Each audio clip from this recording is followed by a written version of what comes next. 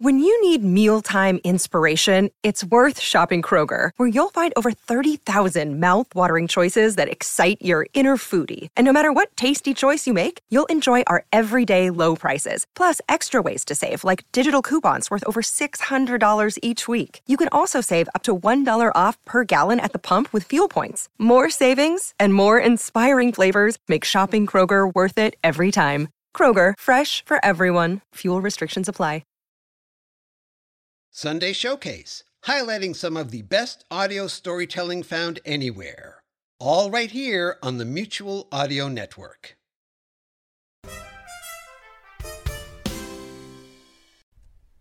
The following audio drama is rated PG for parental guidance.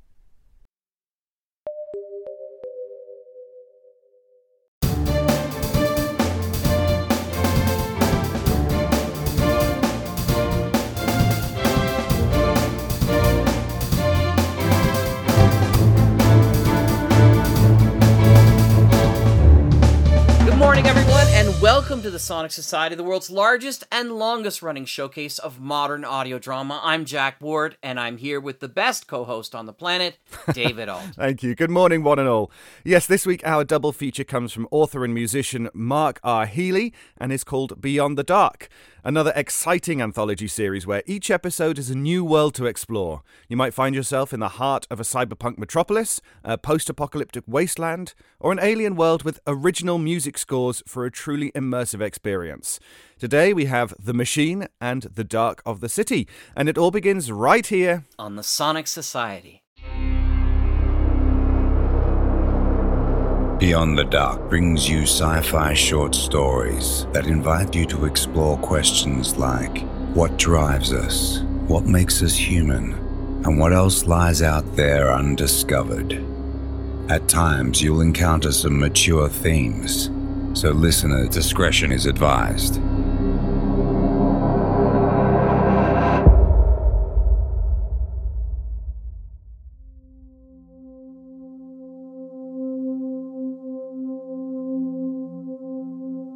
From this high up, it was hard to feel any sort of connection with the world below. People were motes of dust in the streetlights, swirling through the darkened lanes and alleyways without any sense of order or purpose. I pressed my head against the plexiglass. I felt as though I was floating 207 stories high.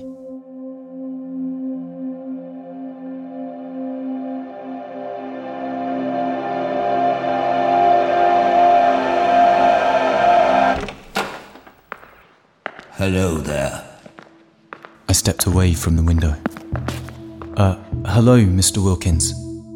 There were rumors, company myths almost, that he was 110 years old. From this close, he looked every bit of it. What a pleasure to finally meet you. You've been waiting to meet me? He shook my hand. It was cold and leathery. Well, we have noticed you down there. Now, if you care to sign this, I think the matter will be done with. I signed the promotional document without reading the fine print. I was ecstatic. Chances like this didn't come round often at Machine Co. Mr. Wilkins yanked the form out from under my grasp almost before I had made the last stroke of my signature. You'll start work on level 87 tomorrow. 87? I was that high already. And report to sub-level 19 before you leave.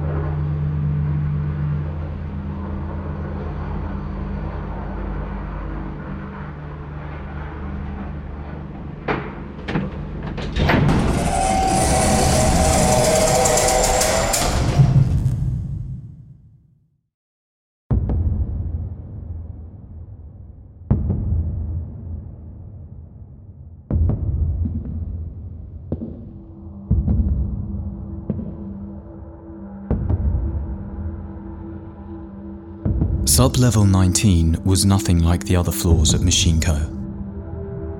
There were no alabaster workbenches, no spotless white carpets.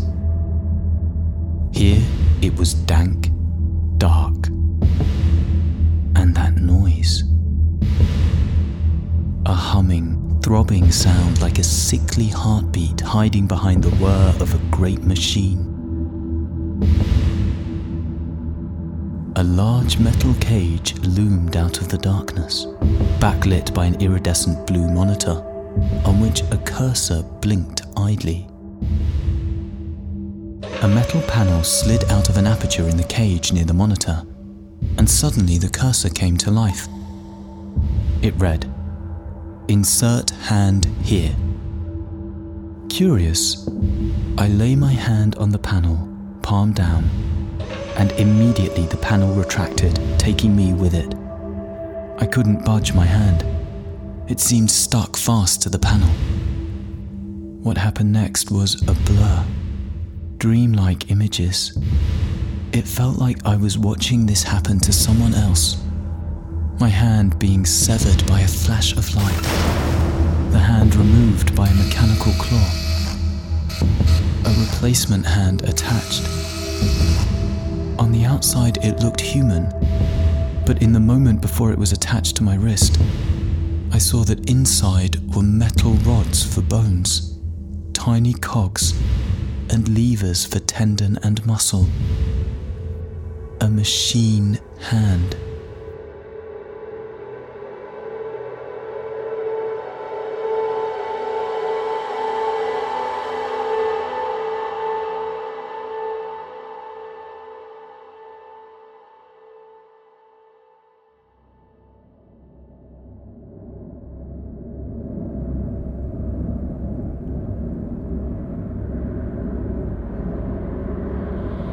On the shuttle home, I couldn't help but stare at my new hand. I kept flexing my fingers and twisting it back and forth. It felt fine. There wasn't even a scar. Already the episode in the bowels of Machine Co. seemed like just a bad dream.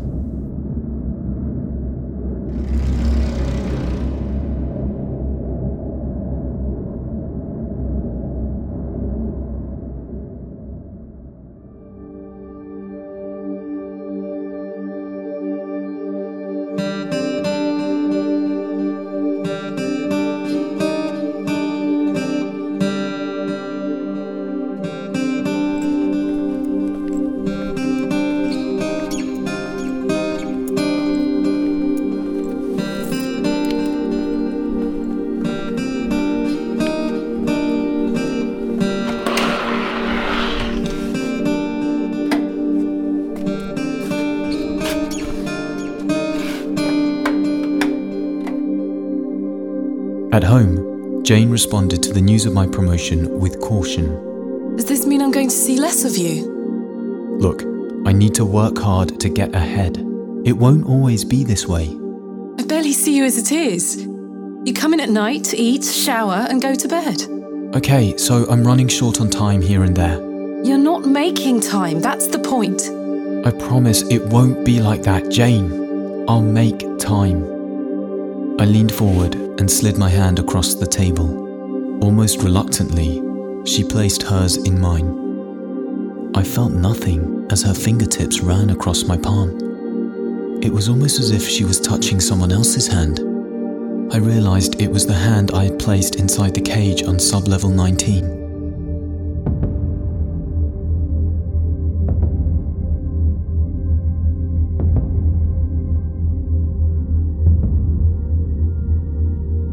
I snatched my hand back from Jane and touched my fingers with the other hand. The machine hand was cold, like the temperature of a metal bench top, or the bonnet of a car after it had been sitting in the cool of a garage. What's wrong? I forced a smile and hid my hand under the table. Nothing.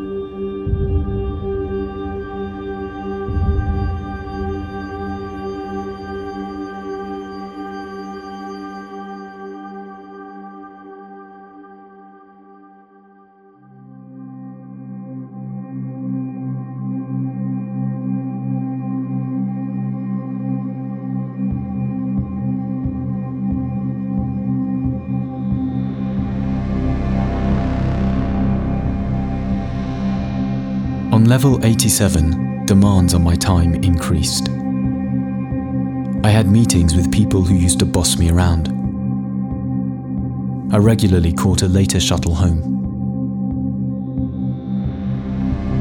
My new hand never regained feeling. I found that it typed faster than my old one, at least. Eventually, I adjusted to typing with just the machine hand.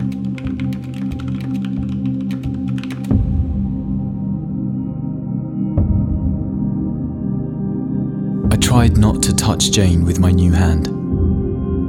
It didn't feel right. I bought an expensive guitar I'd always wanted to play. The hand did not seem well equipped for playing it. The guitar quickly became a 6-stringed ornament.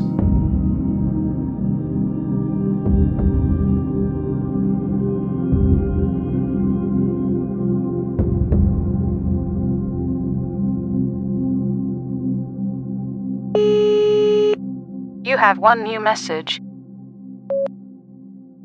Hey, it's me. I just thought I'd let you know. My dad came round and fixed the side gate. I know you said you'd do it, but, well, anyway, I'll talk to you later, I suppose.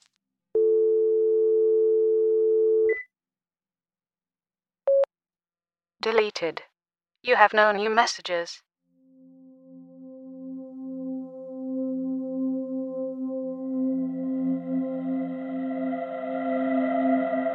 When I was elevated to a job on level 119, I once again found myself in the office of Mr. Wilkins up on level 207. I didn't remember applying for the position. One day I was hard at work, and the next I was being told I was on the way up, that my application was successful. Mr. Wilkins went through his routine mechanically, like an automaton. Once again I signed the promotional document. And once again, I was told to report to sub-level 19.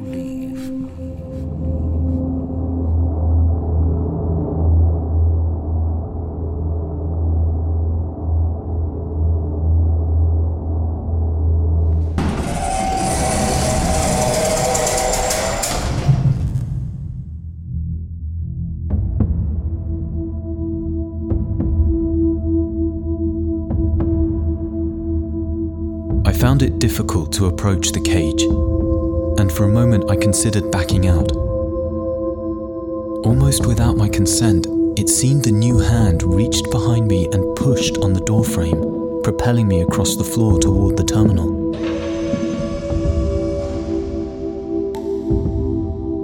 It read, "Lie on panel, feet first." I dreaded lying on it, thinking of what it might do to me. And I think in some ways I realized there would be no turning back. Ironically, I was afraid that should I not proceed, someone else in the company would take my place. All of my hard work would go to waste and I would be stuck on level 87. So I lay down on the panel. It slid forward. The light flashed, and I heard the claw.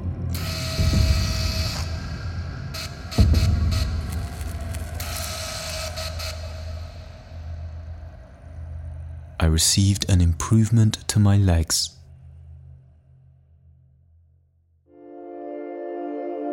I began to forget things. Not about work, of course. My knowledge and skill in doing my job only improved after the changes. I forgot Jane's birthday and her cat's name.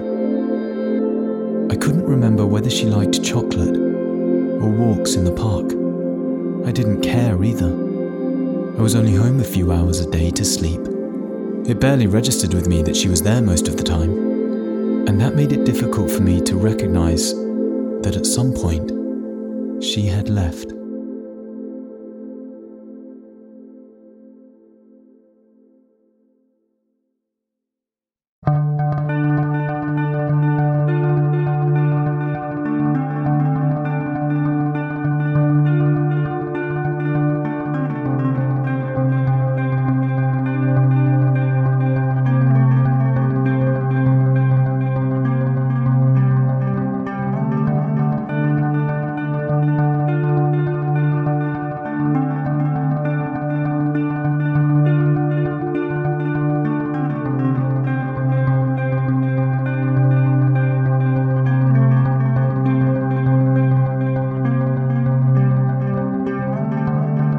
At work, my meetings increased in frequency. They became a blur where solutions were reached, deals were struck, and I contributed instinctively and effectively. My job hardly required thought anymore. From time to time, I seemed to duck in and out of consciousness. I would find myself in a meeting with people I didn't recognize, with no recollection of how I got here. I would be engaged in conversation with them, the words flowing from me with a strange surety, as if I was an automatic pilot while I was out to it. When I was promoted to level 163, I received more physical upgrades. I felt like there was a gulf opening between myself and the workers on lower floors. From this high up the organization, it was hard to feel any sort of association with the people below. They were slow, ponderous creatures without any sense of order or purpose. I could feel nothing now below my neck, where everything had been replaced. But this did not concern me greatly. A sense of touch was not necessary for the tasks I was required to carry out at the company.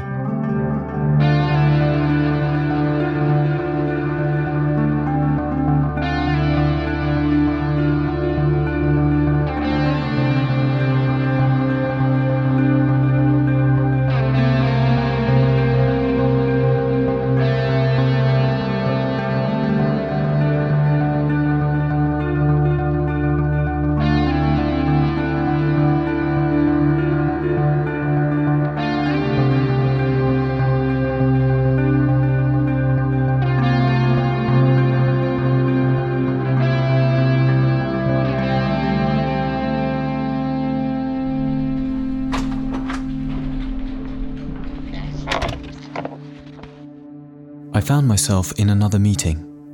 A young, neatly dressed woman sat in the room waiting for me. She watched me quietly but said nothing. I wondered if perhaps she was assessing me for another promotion. "Good morning. What are we here for today?" What? "What can I do for you?" Am I wasting your time being here? "At the moment, yes. Can we get down to business?" I've already wasted too much time. "Well, tell me what company you're from. I'll schedule another meeting. What's your name?" There was a tinge of emotion in her eyes that I couldn't identify. I was getting worse at interpreting people's feelings. Jane. My name is Jane.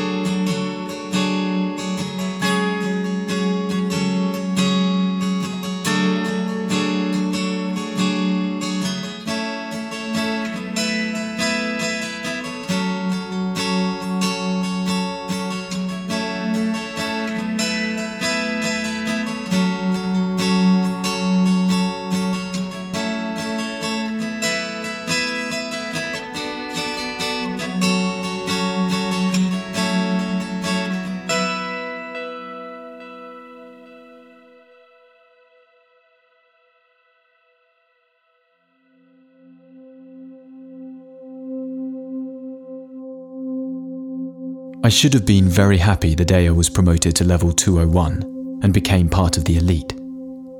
But it only registered minimally. I seemed incapable of emotions such as triumph, joy, and satisfaction of late. How quickly time passes.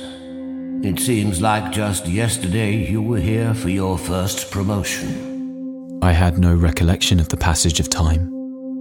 Mr. Wilkins, how long has it been? Our records tell us you have been with the company 24 years. I was shocked. Had it really been that long? Mr. Wilkins seemed oblivious as he produced the latest promotional document and allowed me to sign. Excellent. Now if you report to sub-level 19, the transaction will be complete. A feather of emotion scratched at the wall I had so carefully constructed around my inner feelings. it was fear. Why would I go there? Surely my modifications are complete. I mean, there's nothing else to be done to me, is there? There are more modifications that can be done. Good day.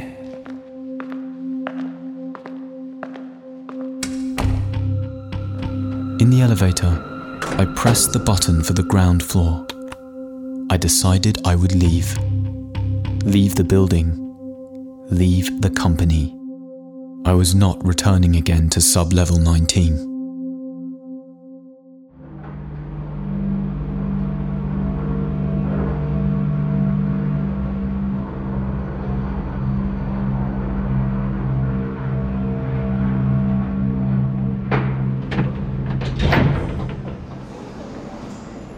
At ground level, the elevator doors opened.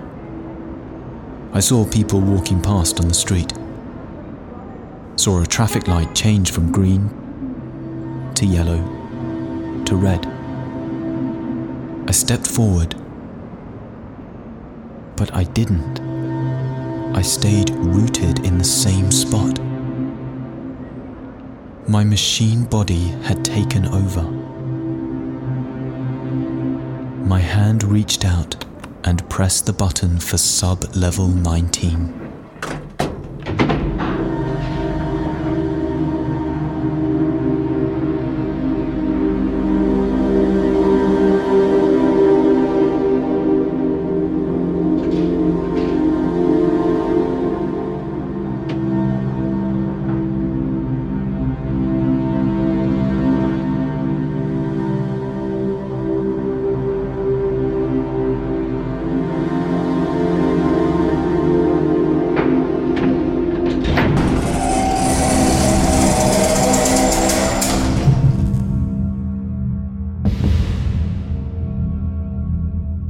Down there, the place throbbed like a heartbeat. I might have thought it was my own heartbeat hammering in my ears, but for the fact I didn't have a heart anymore. The terminal lay before me. I didn't want to go there. Didn't want to go near it. I wanted to walk straight back out of there and get in the elevator. But I had no choice anymore. My legs carried me forward. The terminal read, "Lie on panel head first." I was walking forward, powerless to stop. There were things in my memory I tried desperately to reach. Seemingly random images of people I didn't know. They were like feathers in the wind, dancing just out of my grasp. And then they were gone. Nothing. I reached the cage, lay on the thin sheet of metal, and let my head rest against the shiny surface. I felt the coldness of it on my cheek.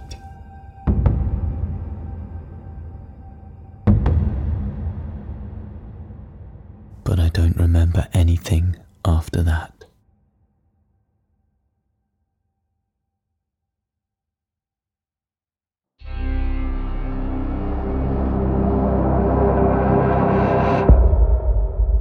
The Machine, featuring Rowan Schlossberg, Samantha Bayar, and Robert Blythe. Written, directed, composed, and produced by me, Mark R. Healy. If you enjoyed this episode, please subscribe and add a review wherever you listen to podcasts. Beyond the Dark is an independent production, and I need your help to keep it going, so please visit patreon.com/beyondthedark if you'd like to hear more episodes. You can also find my full-length novels and music at markrhealy.com. Thanks for tuning in. I'll see you in the next one.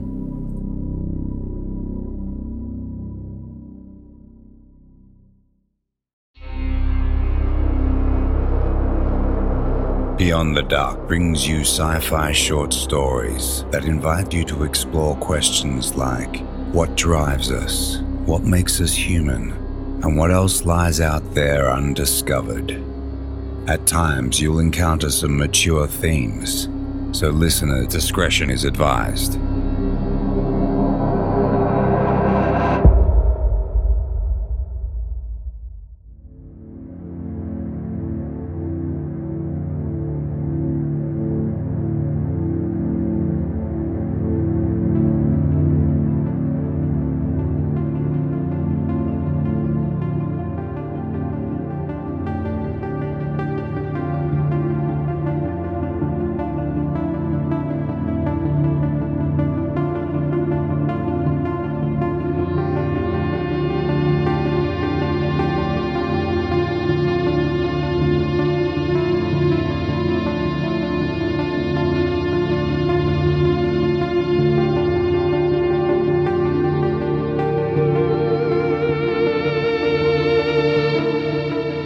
Sometimes, the greatest fear we have is fear of ourselves.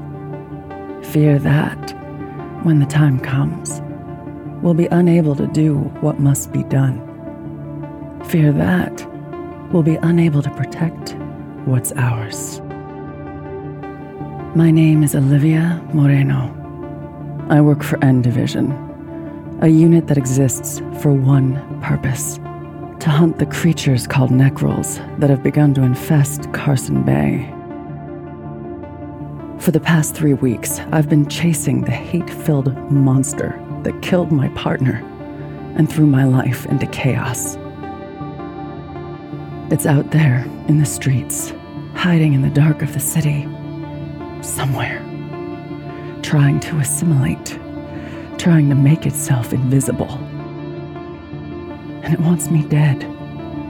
It knows I'm after it. There have been hours, days, where I've thought this pursuit might destroy me. That I wouldn't have what it takes to follow through. But I have to find it, and I have to put it down. My name is Olivia Moreno, and I'll make this right. I'll make this right.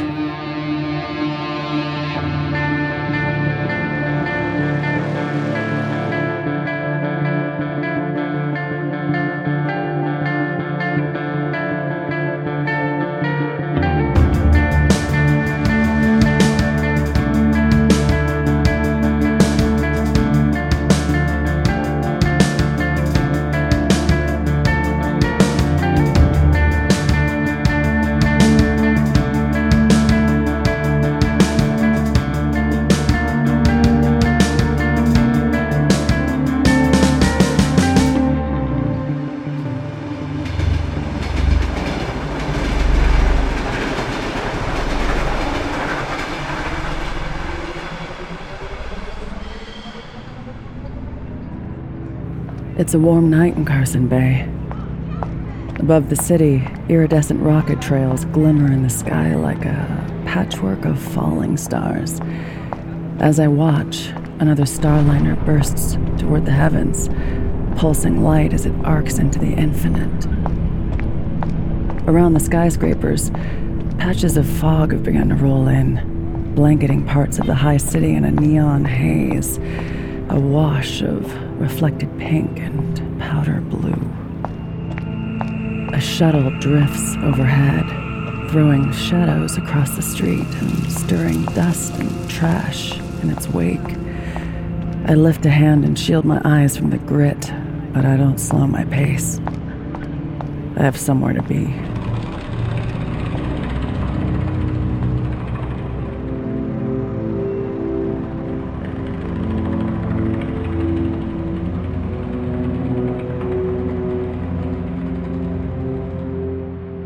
Around me, the denizens of the alleys and the sidewalks are busy. Down here, you can buy and sell anything you want. Trank, biomods, guns, flesh. Everywhere you turn, there's someone waiting to take your creds, whether you want to part with them or not. For many of these lowlifes, Necrals are nothing but rumors. Ghost stories spread by ControlNet to sow fear among the populace. They don't know the awful truth, like I do. The Necrals look just like you and me, hiding in plain sight. And that score you just picked up, that flesh you just tasted, that could have been a Necral, a monster lurking under human skin. Sometimes I just want to pick up and leave this all behind. But I know I can't. Not yet. Not until I find the one I seek.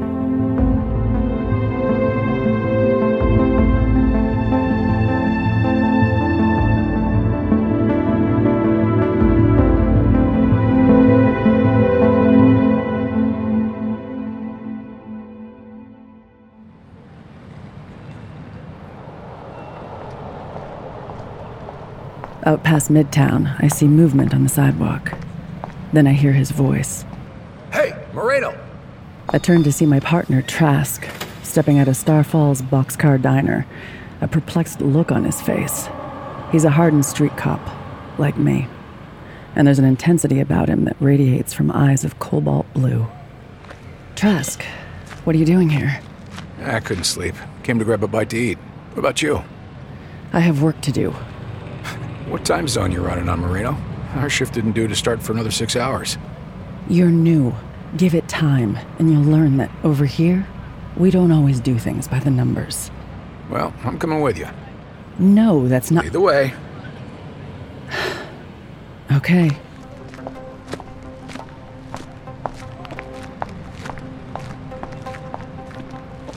Trask has been my partner for only 2 weeks, but we have a history that goes back much further. We got involved a few years ago at the academy. For a while, I thought we might have had something going, but it didn't work out. Even so, there are times when he looks at me and I feel something there. Like we've left things unfinished. ControlNet doesn't know about it, of course. They would never have made us partners if they did. Give me a second and I'll look up the target list we were working on yesterday. Forget about that.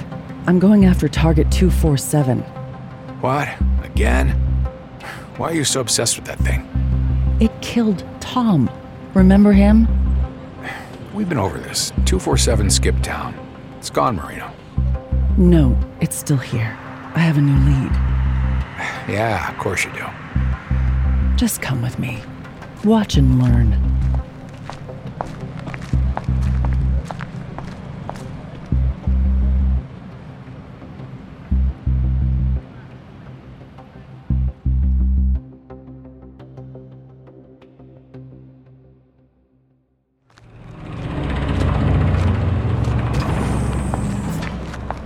We board the closest shuttle and head out toward the east side.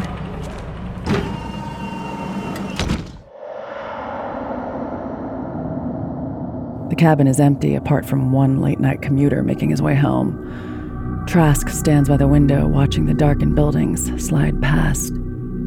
A shaft of yellow light traces the edges of his face as a starliner lights up the sky in the distance. Hey, remember when you and me used to talk about getting on board one of those things? The good old days. Yeah, we always planned to leave this place. His smile fades. Look, I've been wanting to talk to you about how it ended between us, Liv. At the time, I thought I was doing the right thing, but... Not now, Trask. We'll talk about it later. Yeah, okay.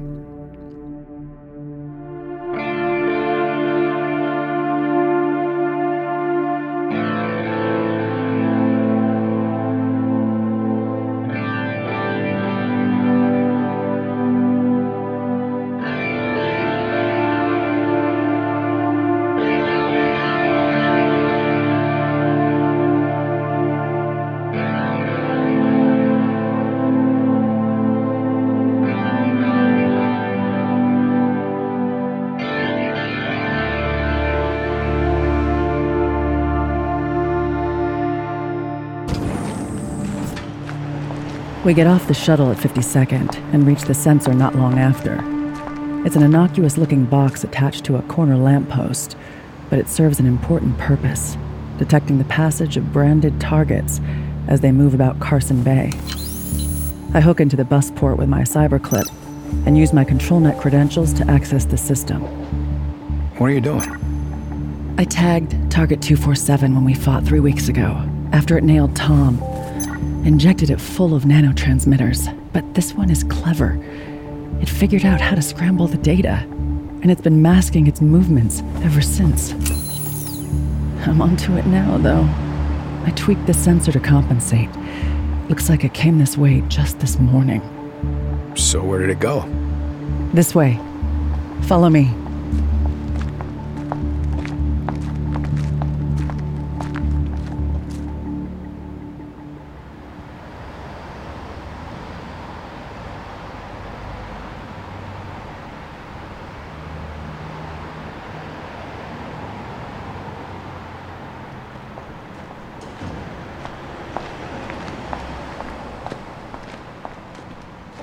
We follow a network of dank alleyways on our way to the waterfront.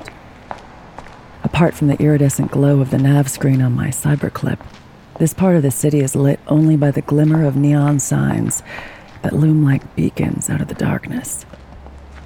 Discarded trank capsules shimmer dully in the gloom and crunch under our feet, and junkers lie sprawled against dumpsters and under stairwells, too far under the thrall of narcotics to notice our passage.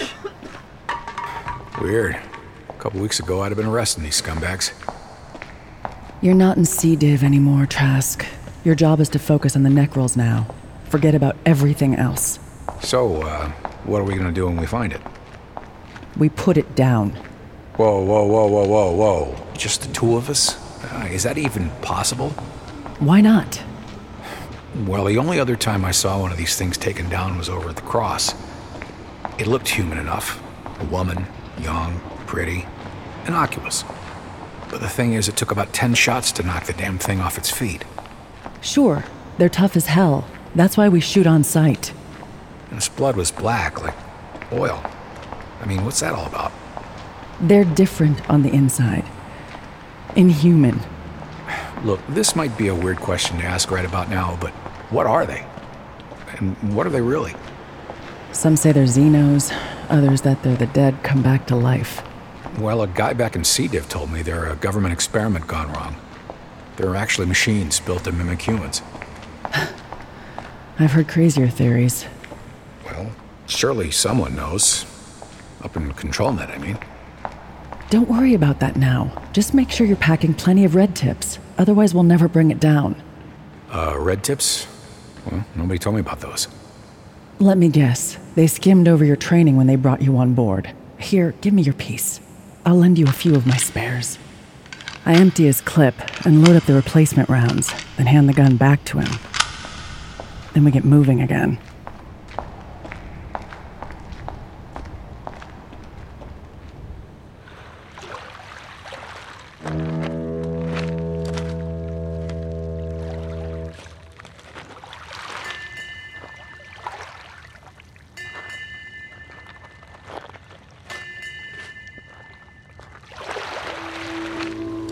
I lead the way down toward the pier. It's deserted at this time of night, and the fog is thinned out across the water. Out on the bay, I can see the undulating yellow lights of shipping lane markers, and above, stars faintly glimmering through the haze. This is as close as Carson Bay comes to peacefulness.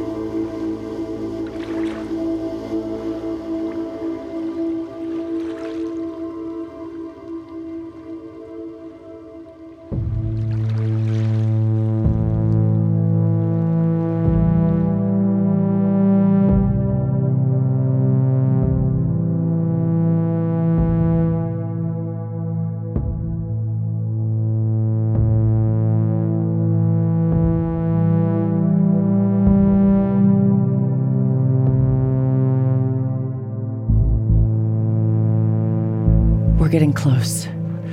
Wait over here. I'm going to try to flesh it out. Make sure you stop anyone from going past this point. We don't want innocents getting hurt. Moreno, wait.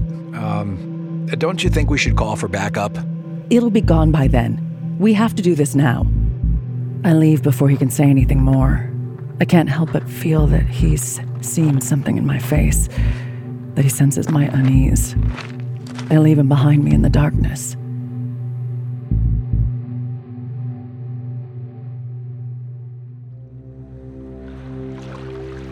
Down under the pier, things are quiet. It's almost as if a lull has come over the city, like it's watching me silently, in expectation of what is about to happen. I swing my flashlight across the sand, see discarded beer bottles and more empty trank capsules. No people. Maybe the target is cleared out of the area already, and yet the triangulated signal from the sensors told me it was here, somewhere close. A strange thought occurs to me. As I stand here listening, I begin to wonder what will happen to me when this is done. Where will I go? And what will become of me? Then I glimpse something in the shadows.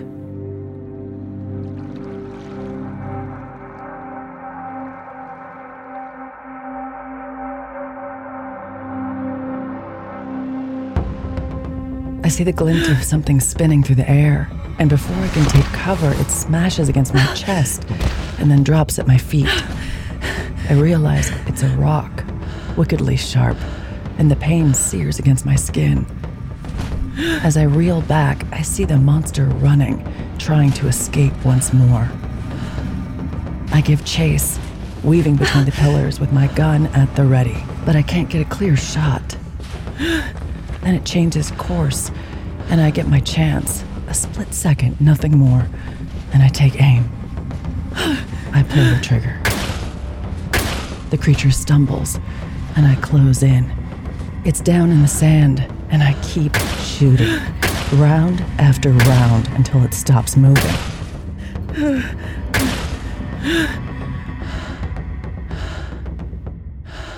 I begin to believe that the nightmare might be over.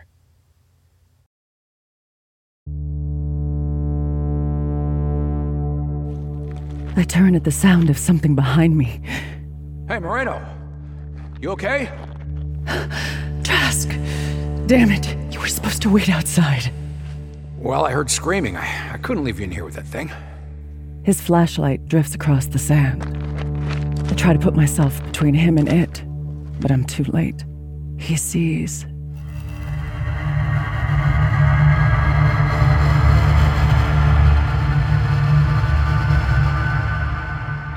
Moreno, why does it have your face?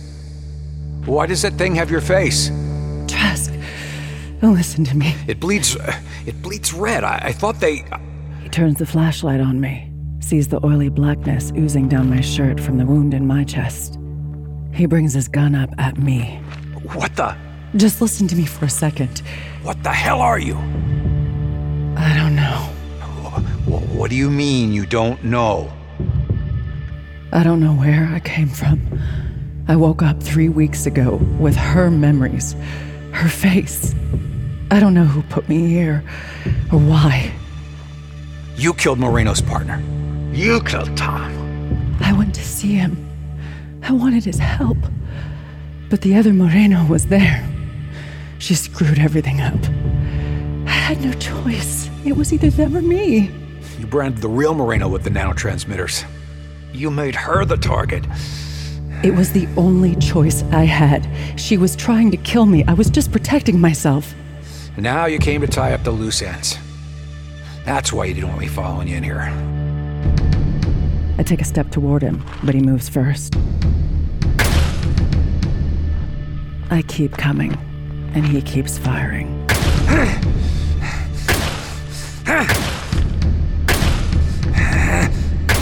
As he empties the clip, I stop, unharmed.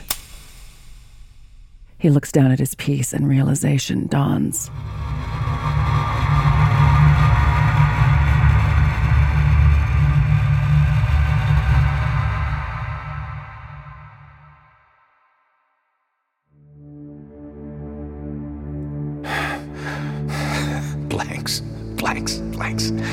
Blanks. You didn't give me red tips at all, did you? I wasn't sure I could trust you. He tosses the gun in the sand, defeated. So, I guess this is it, huh? That depends. On what? On what you'll do if I let you walk out of here. You know exactly what I'm gonna do.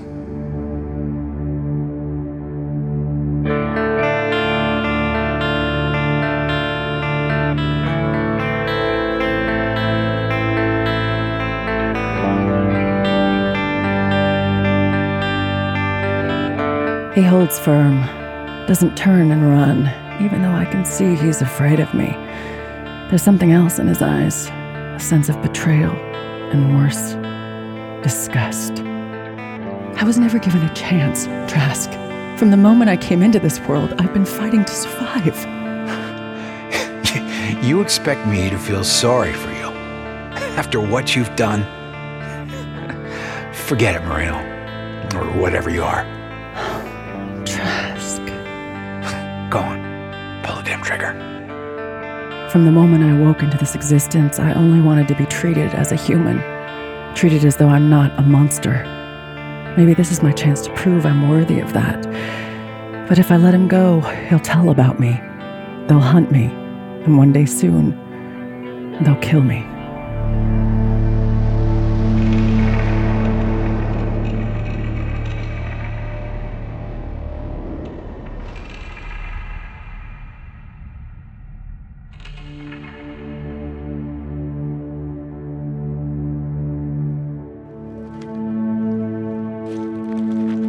Why don't we leave here, together, just like we always planned? I'm not going anywhere with you. Then you leave me no choice. His expression softens, and a look of resignation comes over him. You said you had her memories. If that's true, can you tell me why she never came after me when I walked out on her?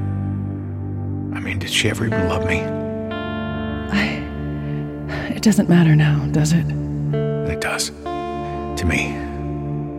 I want to answer, but I can't. The words won't come.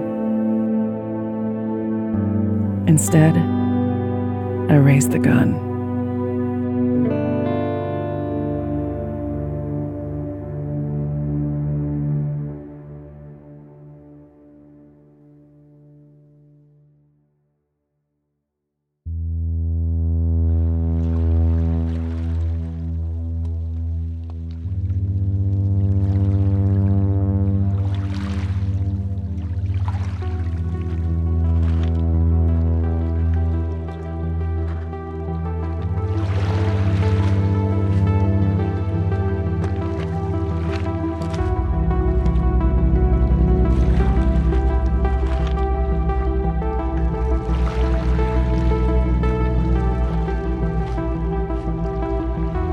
Sometimes the greatest fear we have is fear of ourselves. Fear that, when the time comes, we'll be unable to do what must be done. Fear that we'll be unable to protect what's ours. I don't understand what I truly am. I don't know how I came to be here or where this path I've chosen will lead me. The only thing I do know is that I have to survive. I have to hide my nature from those who seek to destroy me. My name is Olivia Moreno. If I keep telling myself that for long enough, one day I might begin to truly believe it. And if I ever stand in judgment of the ones who put me here, I'll tell them the same thing I tell myself every night. The same words that bring comfort when the dark of the city closes in around me. I don't know any other way.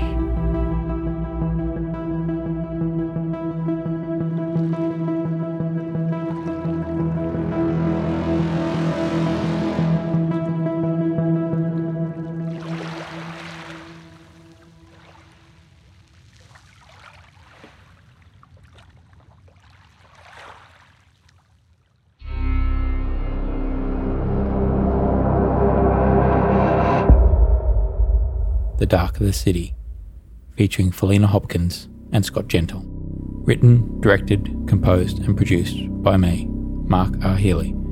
If you enjoyed this episode, please subscribe and add a review wherever you listen to podcasts. Beyond the Dark is an independent production, and I need your help to keep it going, so please visit patreon.com/beyondthedark if you'd like to hear more episodes. You can also find my full-length novels and music at markrhealy.com. Thanks for tuning in. I'll see you in the next one.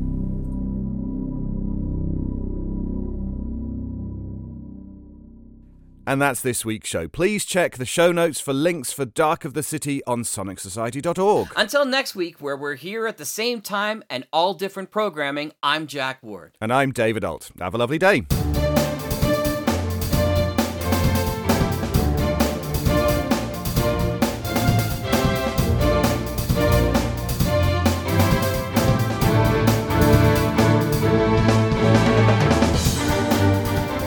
The Sonic Society is written and produced weekly by Jack J. Ward and David Alt, with original music by Sharon B. at sharonb.com. All features, interviews and audio drama shorts are owned completely by their originators and provided to the Sonic Society by Creative Commons licensing. The Society itself originates from Halifax, Nova Scotia, Canada. Thanks for listening.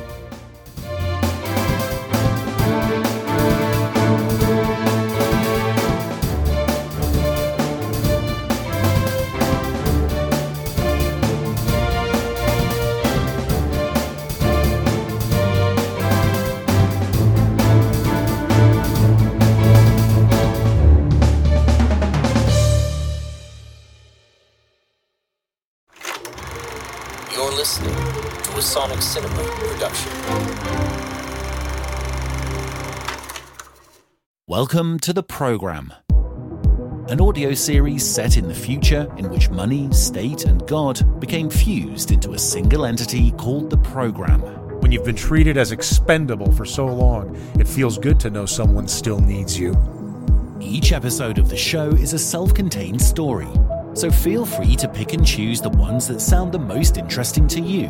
Perhaps AI overtook us just like global warming did, with people bickering is it real or not right up until the water finally rose above their mouths. Imagine if you could be sentenced to death through downvoting. Listen to a survivor of this bloody era recount her harrowing story. We aren't who we think we are. We are who others think we are. What would you tell yourself if you discovered a way to talk to yourself in the past? Once you realize what could be, it's hard to suffer what is. How would you react if you found out that your dad is actually a hired actor playing the role of your father? You want your dad to love you for who you are, not because he works on commission. And the biggest question of them all, who or what is behind the program? Sometimes you need a hornet to sting the mule for it to kick the farmer. The program comes for us all.